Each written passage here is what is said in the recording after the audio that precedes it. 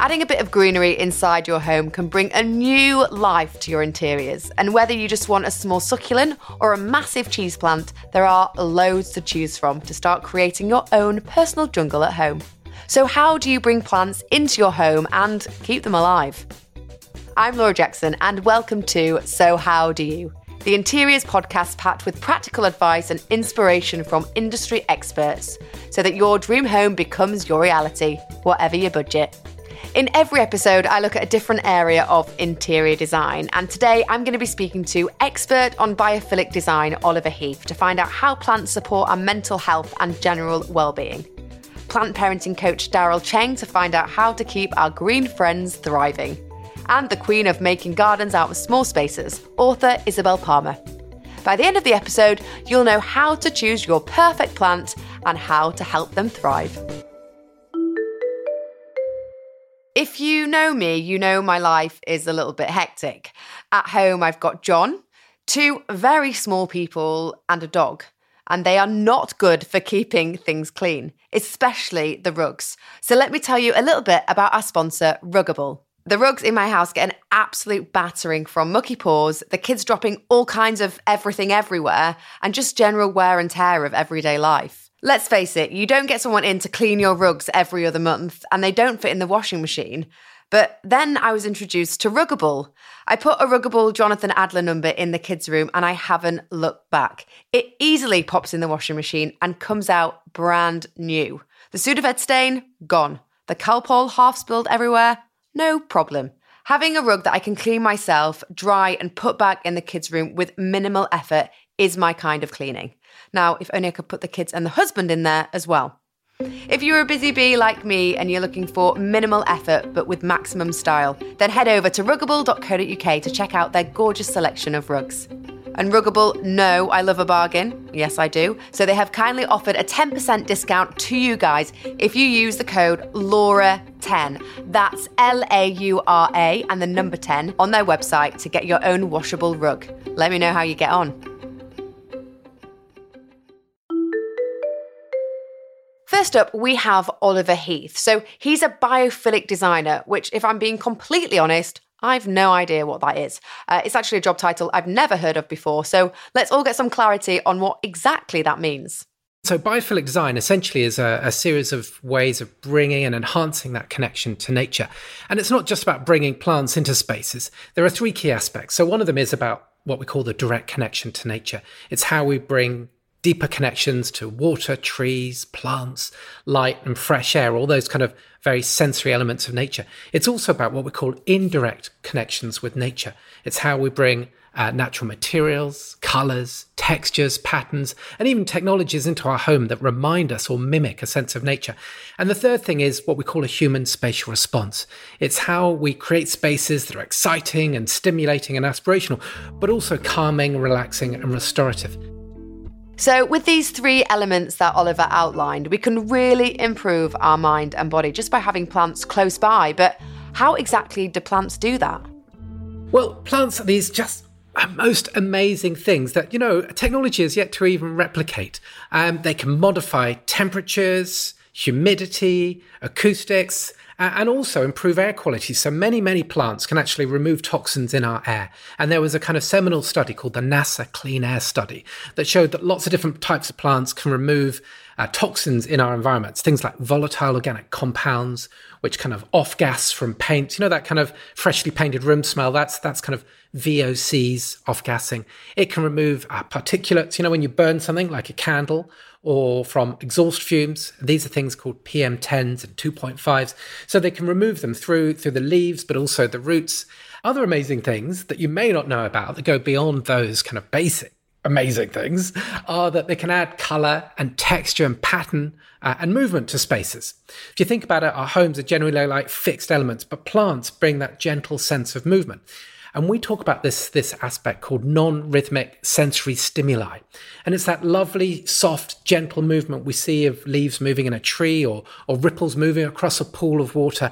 And it's just that opportunity to look at that gentle, seemingly chaotic movement and just drift off for a moment. And those drifting off moments are really important for our well-being, because just sort of gazing into this gentle movement, which is very calming and non-threatening, will help to restore our mental and physical energy.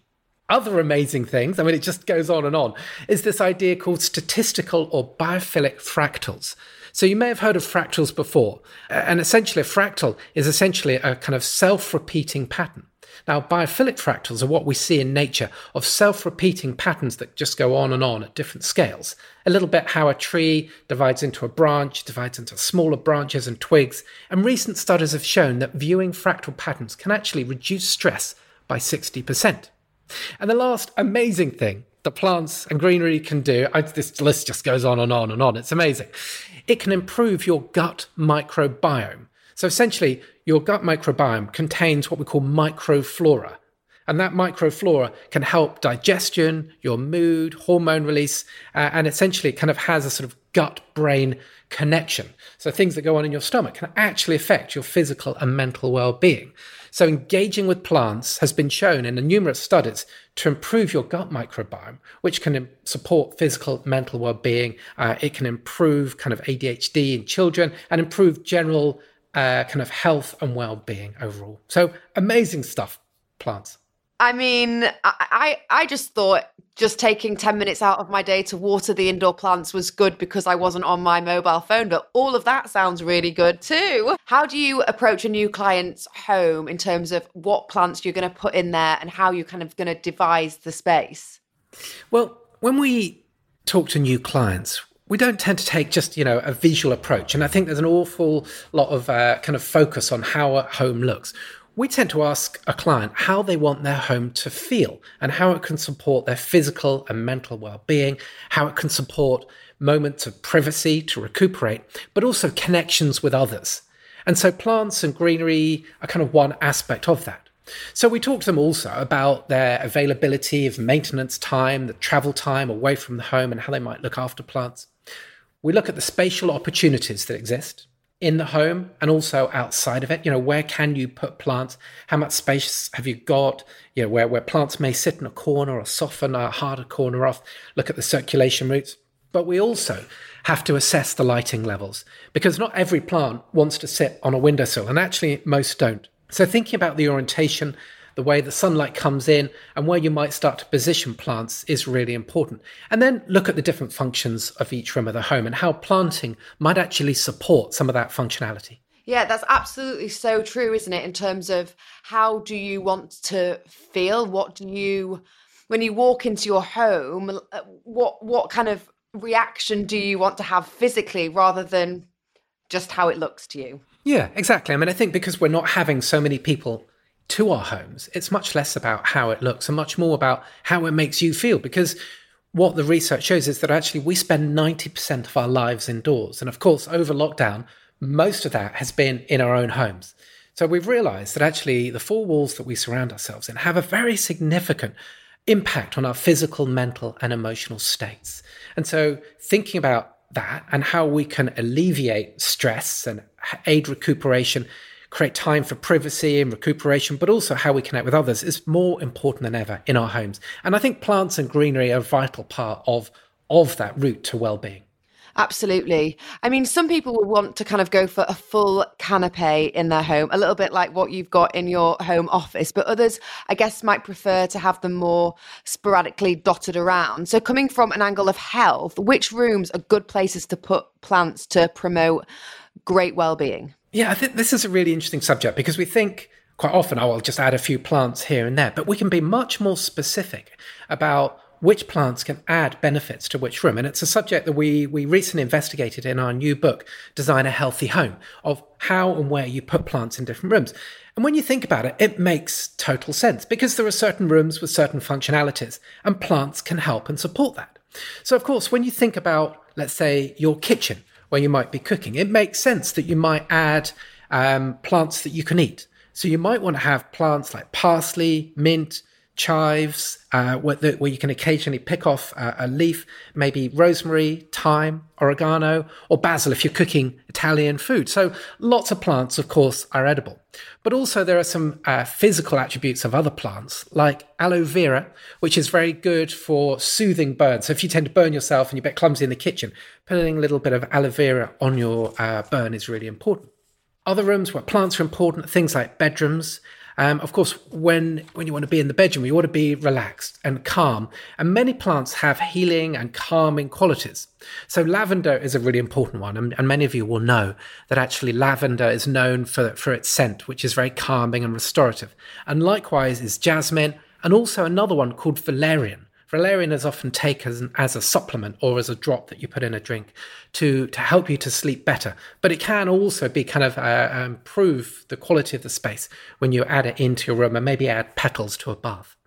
Other plants are really important for bedrooms are plants that have reverse respiratory systems. So many plants release oxygen in the day and remove CO2. But lots of plants also produce oxygen at night and remove CO2, so really good for bedrooms. So plants like peace lilies and snake plants are ideal for removing toxins, but also producing oxygen and improving your sleep as a result. Plants for bathrooms, well, often bathrooms are quite small spaces, so maybe you want to think about having hanging plants that can drop down.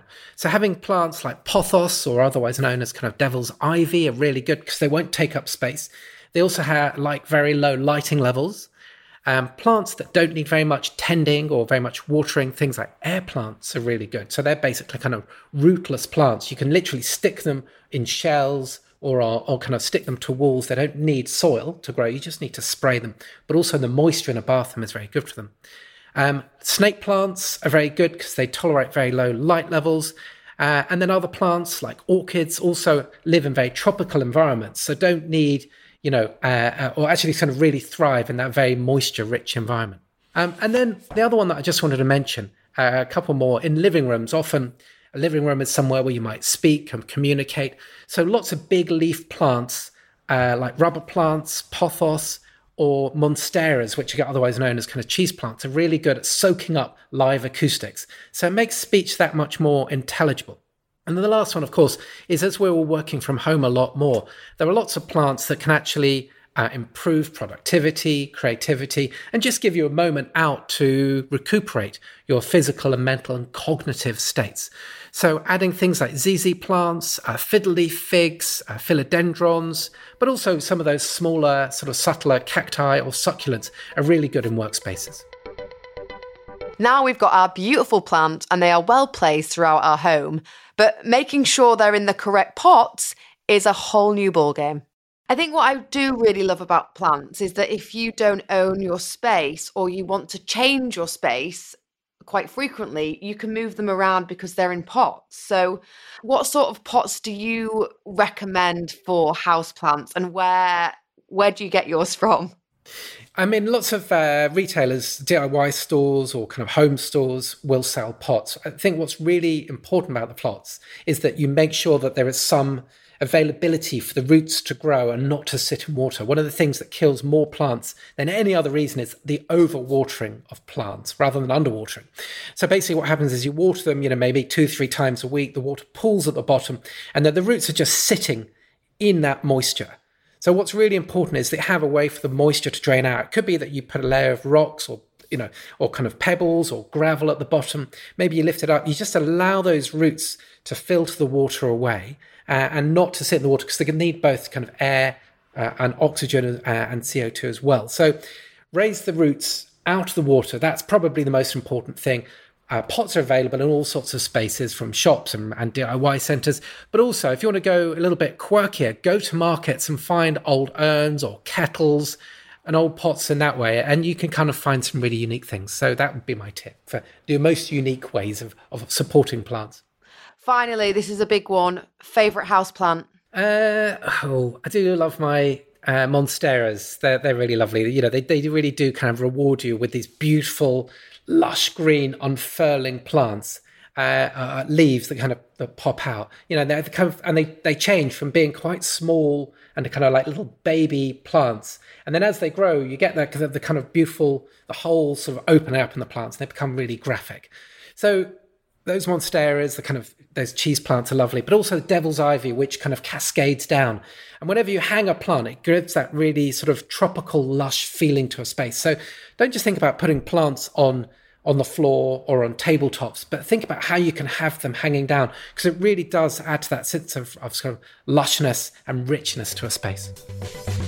I knew plants were good at keeping our air supply lovely and clean, but who knew the extent of those studies? Really, really interesting. If you guys are wanting to start your own indoor jungle like we have at our house, I suggest getting on Gumtree or FreeCycle. It's a really inexpensive way of getting plants. It's 2 websites we use all the time. And if people are moving or throwing plants out, you can get them for free. And not only that, you are giving them a new lease of life, which is lovely. I really love the room by room breakdown that Oliver gives us, especially those ideas for low light rooms, because the issue that I think a lot of us face is that we choose a gorgeous plant that looks lovely in its pot, but no matter how much we Google our plant's symptoms, sometimes they're just not happy in our home and it just feels like one big guessing game. But my next guest certainly knows how to make sure that plants are pampered.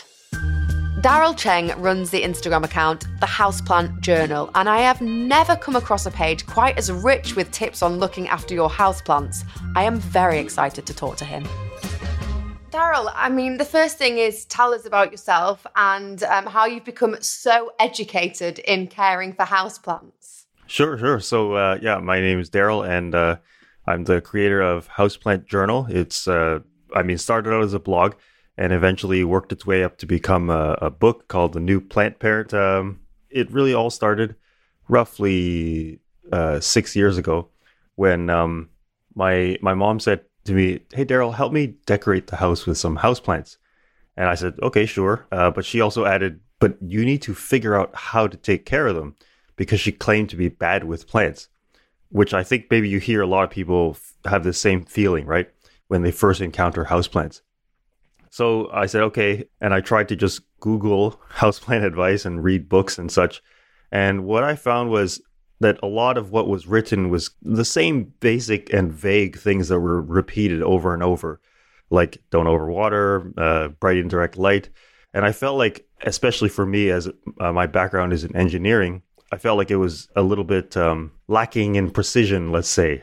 All of the rules, like you mentioned, seem very generic. Don't overwater. Don't put your plant in direct sunlight. So what are the more prescriptive instructions that you can kind of give us to look after our houseplants? Mm-hmm. So in fact, I would even take a step back and say that I realized now, even after writing the book, that sometimes the reason why houseplant care is intimidating is because we think that there should be rules about what to do in terms of taking care of plants. I never follow any specific rules about do this or don't do that. Instead, I think about, okay, how much light am I getting? I measure it and I'll kind of make an analysis of that. And then in terms of the watering, I'll look at how dry the soil is and think about the temperature and all those kinds of things.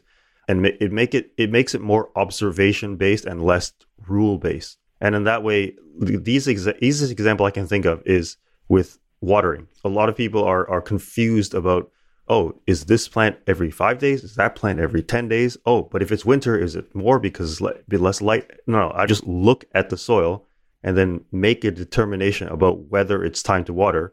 There's only 3 different, I would call, watering strategies for every single plant that you can think of. The first one is water when the soil is completely dry. So your cacti, your succulents, snake plant, ZZ plant.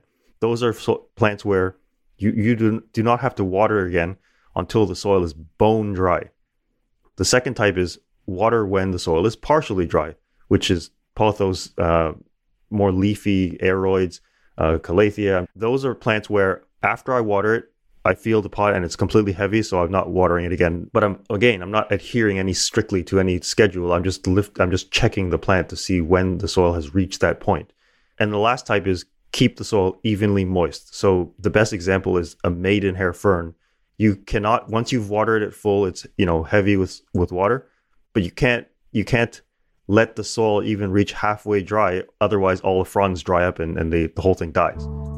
This is so interesting because I know that lots of us who have got plants will have a bit of a watering schedule, and there's lots of apps out there to help us now as well. But I suppose what we really need to do is be more observant and less regimented. That's a great tip from Daryl. Also, picking up the plant to weigh the hydration is a great hack, but if you can't pick them up easily, there's an amazing tool called a handheld soil moisture reader. So as long as you know how moist the soil needs to be, it's happy days.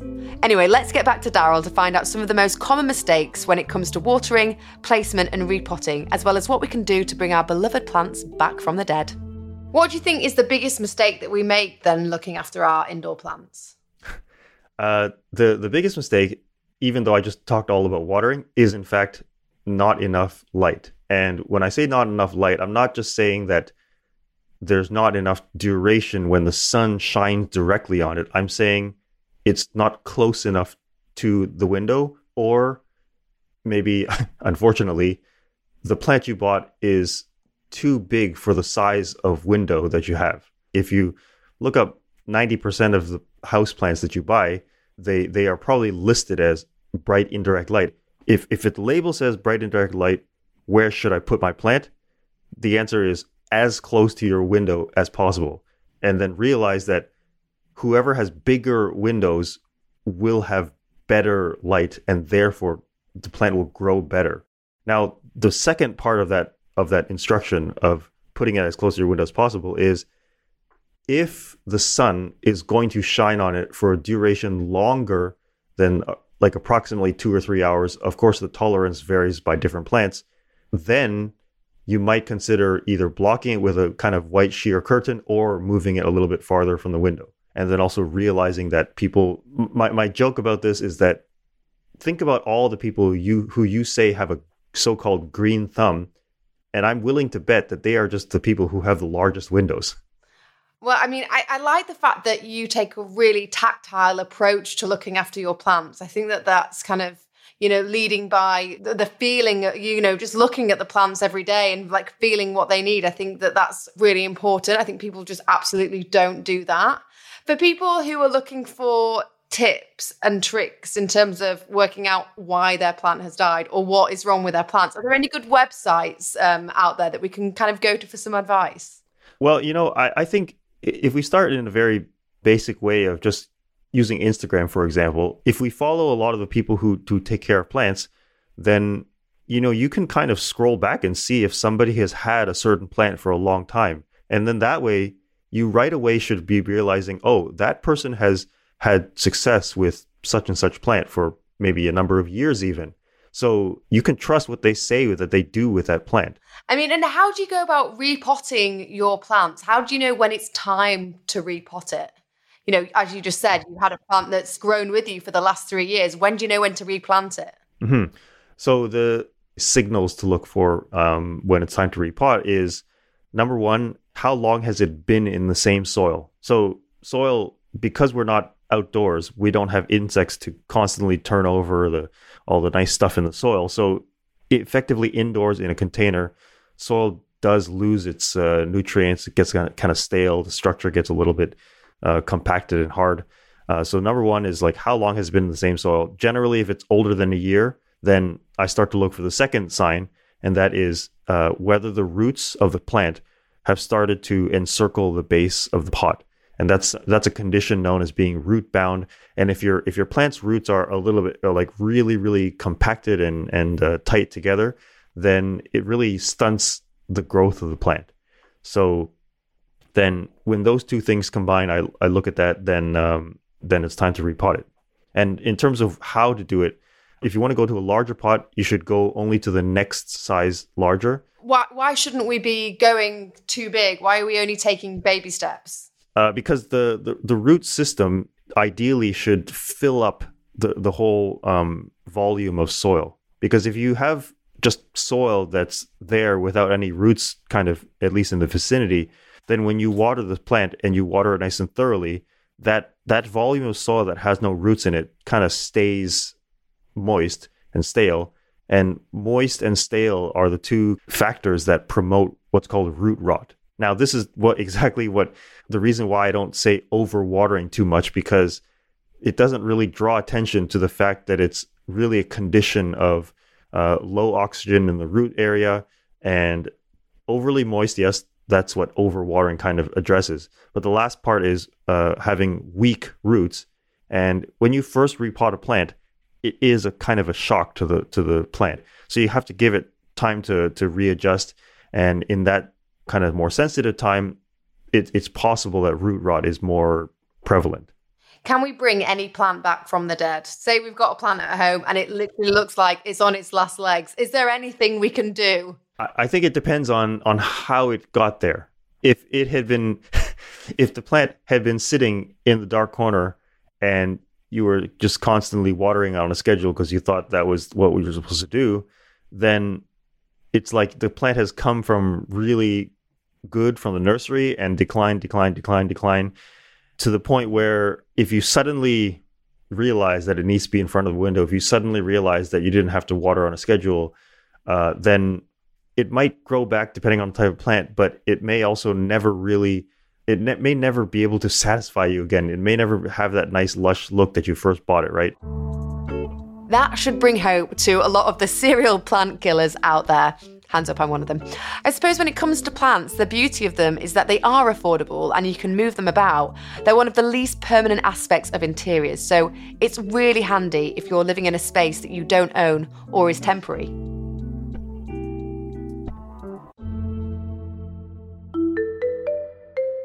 I love the idea of home as a canvas for collecting treasures and have always been obsessed with finding objects for my home that feel unique, functional and beautiful. After years and years of internet searching, hunting high and low for the best homeware artisans and makers, I really struggled to find somewhere where all of these things were curated in one place. This was where the idea for Glacette began, who also happened to be another sponsor of this podcast. Last year, along with Dan, my brother-in-law, I launched Glacette, the new destination to shop all things home. Glacette is a treasure trove full of beautiful homeware from the UK's best and most creative independent brands that will not blow your budget. From artful prints for your gallery wall to intricately hand-blown glassware for dinner parties, we've considered every moment of a life well lived at home. My favourite thing about Glacette is that you can make a wish list for practically anything, whether it's a mood board for a room in your house, a wedding registry, I mean, I don't know about you, but I'd much rather a checkerboard rug than a microwave, or a shopping list for your next dinner party, and then you can share it with your friends and family wherever they are for them to shop from it too. Gift giving and receiving just got way more exciting. Head to glacette.com and follow us at Glacette on Instagram for inspiration, weekly new arrivals, and interior design tips and tricks from the most stylish homemakers I know. Those that follow me will know how fraught life can be, but I've got the perfect solution for living a little bit calmer, and that's by our sponsor, Grass & Co. Life can sometimes feel quite overwhelming, if I'm honest. However, I've been enjoying how Grass & Co. premium CBD oil has really helped calm the noise of everyday life. CBD is a natural extract of the hemp plant, which is both legal and non-intoxicating. Grass & Co. deliver the highest quality CBD infused with absolutely delicious, naturally sourced botanicals. There are 3 ranges: Calm, Rest and Ease. My personal favourite right now is definitely the Calm range. It blends CBD with ashwagandha, chamomile and mint with vitamin B5 that helps support mental performance and relaxation. Personally, the way that I've worked this into my routine is to take a few drops of the CBD oil and put them under my tongue in the morning to prepare me for the day. It's really helped me stay calm and more focused. I might even add a few drops at night as well to help drift me off to sleep. But they've got this amazing pillow spray that's got some wonderful, tranquil aromatherapy scents that do help drift me off most nights. Now for the good bit. So Grass & Co. have offered listeners to this podcast an exclusive 25% off their order via their website using the code LAURA25. What a deal. Listen, you just got to go to the website, grassandco.com, and put in LAURA and then the number 25 to start your own calmer journey today. Honestly, I can't wait for you guys to try it.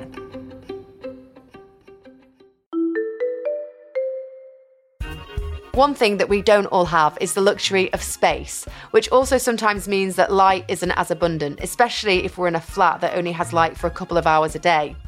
So when I came across Isabel Palmer, I was really excited and I had to get her on the podcast. She's the author of multiple books that specialise in garden and plant solutions for smaller spaces. Izzy, tell us a little bit about yourself and your work in the world of plants. Right. So probably about 10 years ago, maybe a little bit more, I started my company, and it all kind of grew out of the fact that I had 2 balconies. I really wanted to make them into a garden, a space I could kind of call my own. And I didn't know where to start. And also when I looked, I didn't really find any products or anything that really kind of fit with my aesthetic. So that's kind of how the seed was sown, no pun intended. And I just basically, I did a lot of research from Europe, because they're really big into balcony gardening and small space gardening. And it kind of grew from that, whereby I started a company which made ready-made window boxes. And also we sold modern, nice garden products for small spaces, because there still wasn't a lot out of there. I mean, it was just your normal green plastic window box.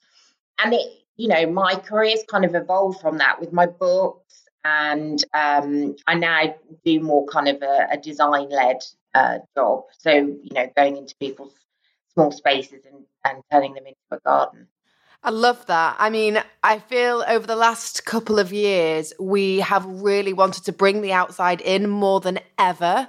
And there's a lot of people who will be listening who also have a small space and don't know how they can use plants to liven their area. I mean, what are your biggest hacks for making these spaces a little bit greener? Well, I think when I look at kind of designing or, trying to transform space, I really just treat it as another room.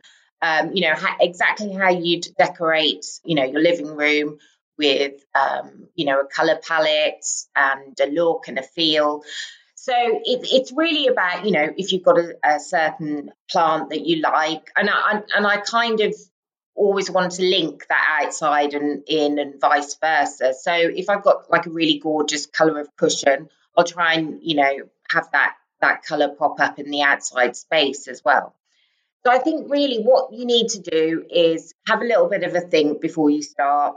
Don't go and, if you've never had any gardening experience and, spend thousands of pounds, start off small and kind of build up your confidence. If you're really time poor, don't go and get something that's going to require a lot of maintenance and a lot of watering.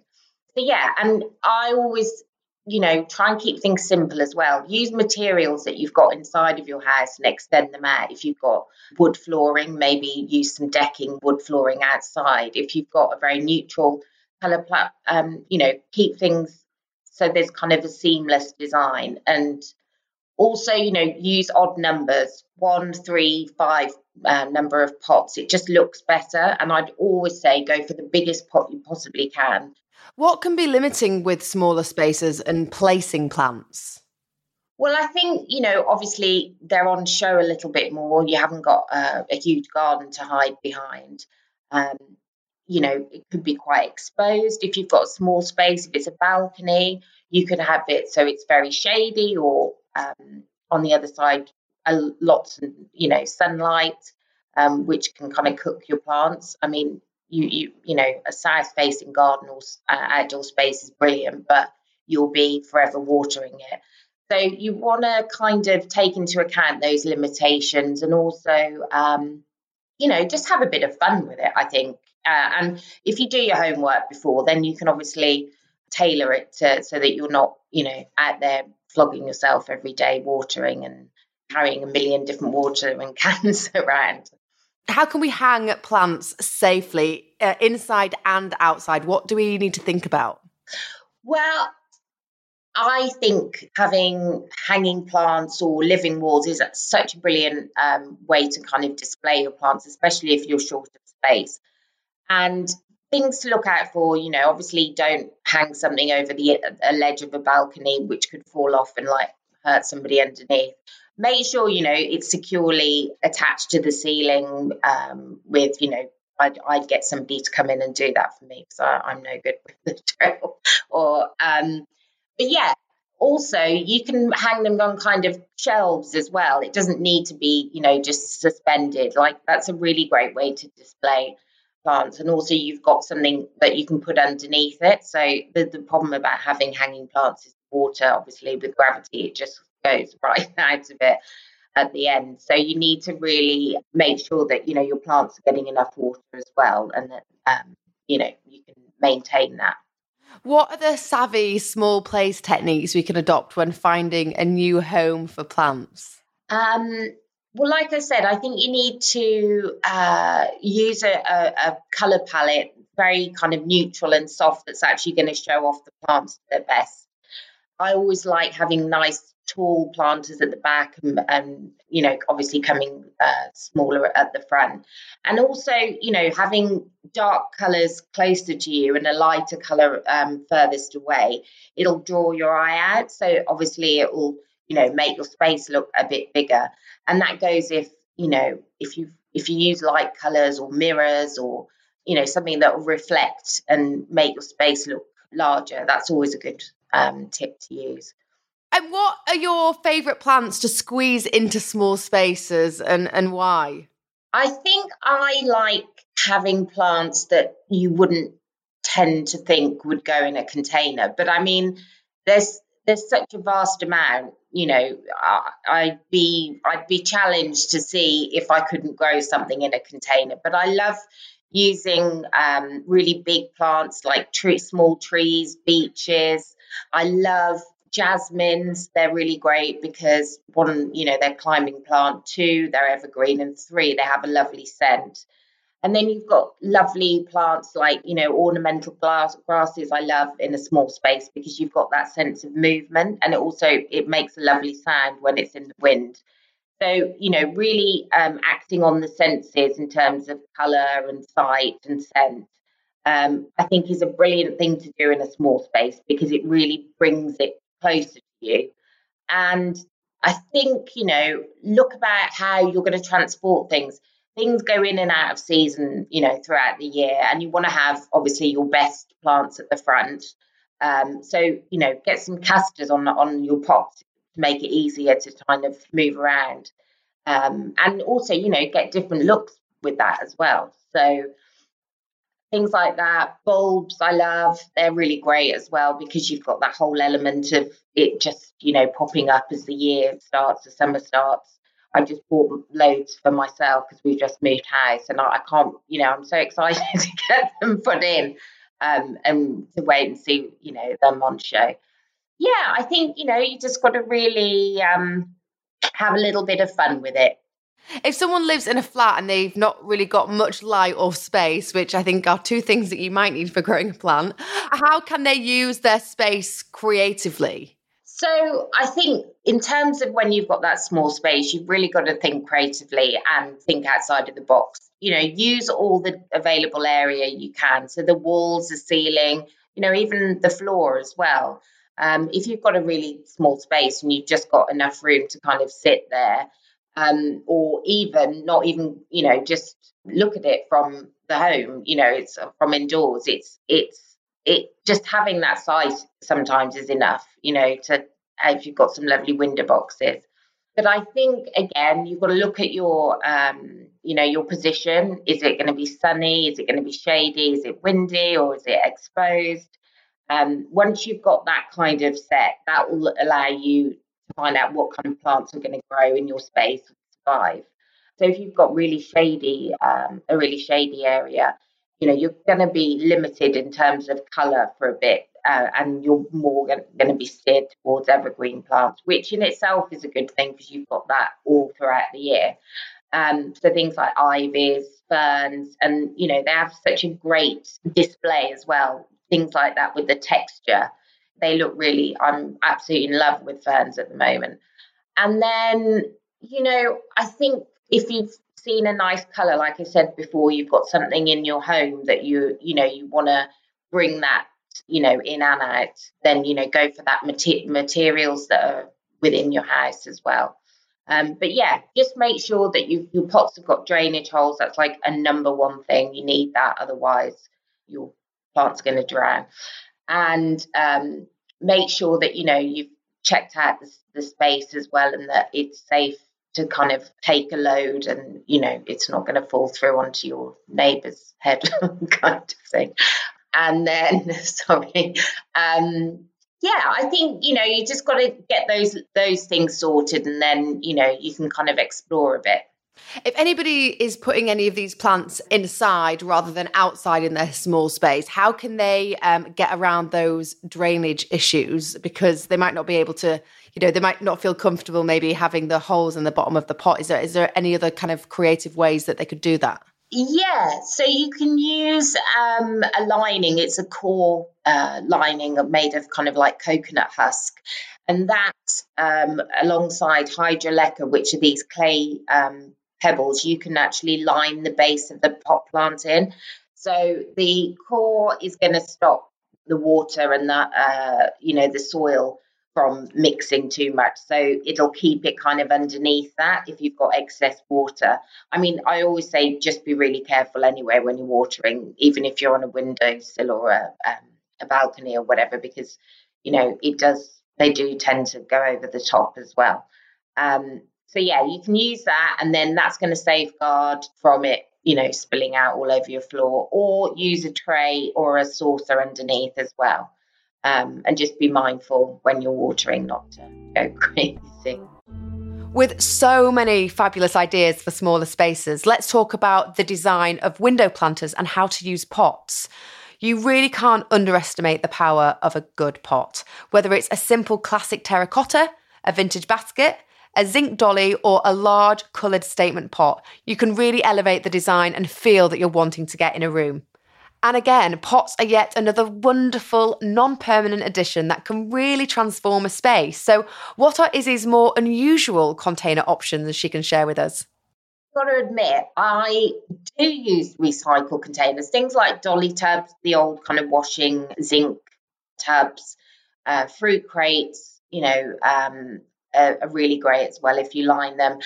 But I think in terms of recycled, I normally tend to do things like, instead of using like an old boot or something, is more changing my pot colour, or either with paint or spray painting it, or I don't generally tend to go down the huge recycled view, because I don't think it really gives the best for the plant in terms of an aesthetic. It's even things like going on eBay or getting, secondhand pots. Yeah, absolutely. And that's exactly what I would do. Go and get a pot from eBay and maybe paint it a different colour. And you can do that throughout the year anyway. I mean, I'm always changing the colours of my pots. It's a really quick, cheap, cost-effective way of getting a new look. And you can keep things fresh, without breaking the bank as well. How is the best way to approach designing a window box for inside and for outside? So I always look at my window box as if they're like a border, or the side of a bed planting. So I'll have tall things at the back, smaller things at the front. Try and keep the colour palette, maybe 2 or 3 colours I would stick with. It just makes it a lot more simple, and aesthetically it doesn't jar. I mean, you can go down that route and have like a wildflower mix whereby you just sew them into a window box and get that lovely kind of meadow feel. But I would say, think about what, you'd like to see. I always look at it as like a little mini garden in itself. Whether it be a standalone piece or you've got it with other window boxes to kind of make that look. So, for instance, I'm really, the prairie look is quite a strong, big trend coming up in gardening, and that has a lot of kind of clumped planting. So you could do that same thing with the effect of having one plant in each different window box to kind of give that look. So I think it's basically just translating a garden look down into a container basically, and I think that's the best way to kind of look at it. It's a lot simpler than trying to make a beautiful display in one box, and you kind of get it's really effective as well. I get really excited about how versatile plants are. Whether you're renting or renovating, they can really add to the feel of your home, especially if you've got lots of different pots and containers. I love the idea of making a mini garden in your house. You might have got the memo by now, but I'm a bit of an interiors obsessive. And our sponsor, Archive, has always provided me with plenty of inspiration. I've always dreamt of owning a house and used to fantasize about the interiors that it would have. After years of saving, we finally went searching for our dream home. We walked into the most perfect house, which had this Sanderson Country Trail wallpaper from 1979 in the living room. I instantly fell in love. Although this wallpaper is over 30 years old, there's something so now about the print. I've absolutely loved designing this room with my furniture against the vintage print. There is something so romantic about the history that the walls have. To my delight, I recently discovered that the Sanderson Design Group have created a new brand called Archive that really breaks the barriers between heritage and modern. They've cherry-picked designs from their archive and reimagined them in riotous colour combinations for the ultimate maximalist look. You can find some serious interior inspiration on their Instagram at archive_SDG. And you can shop their reimagined designs for curtains, cushions, wallpaper, lighting. I mean, literally, that's my dream shopping list. And for a limited time, if you use the code LAURA10, that's LAURA and the number 10, you will get a 10% discount. Great, right? You are just going to love everything. Let me know what you get. Well, there we have it. If you're the type to buy a plant and it not live past a year, hopefully from this point on, your plant parenting skills and air quality will be greatly improved. You're welcome. A big thank you to our guests Oliver, Daryl and Isabel for coming on the podcast today and letting me pick their plant brains. If you'd like to have a look at their socials, they're linked in the show notes of this episode. And of course, for more advice, make sure you check out our Instagram page at So How Do You Podcast, and to listen to our other episodes on handy tips for how to make a rental feel like a home and how to personalise your new build kitchen. Thanks for listening. I'm Laura Jackson, and that's how you bring plants into your home.